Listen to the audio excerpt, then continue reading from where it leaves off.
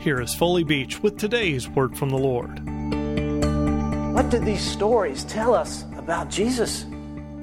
Who is this guy?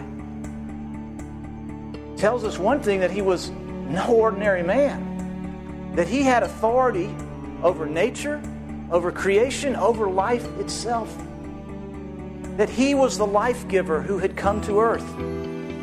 That he was the very essence of what life is. John chapter 1, the apostle explains it this way. He says, "In the beginning was the Word, and the Word was with God, and the Word was God. He was in the beginning with God.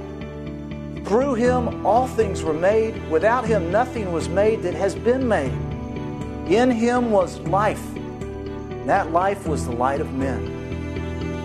The life giver. To hear more of the teaching of Archbishop Beach, visit awordfromthelord.org.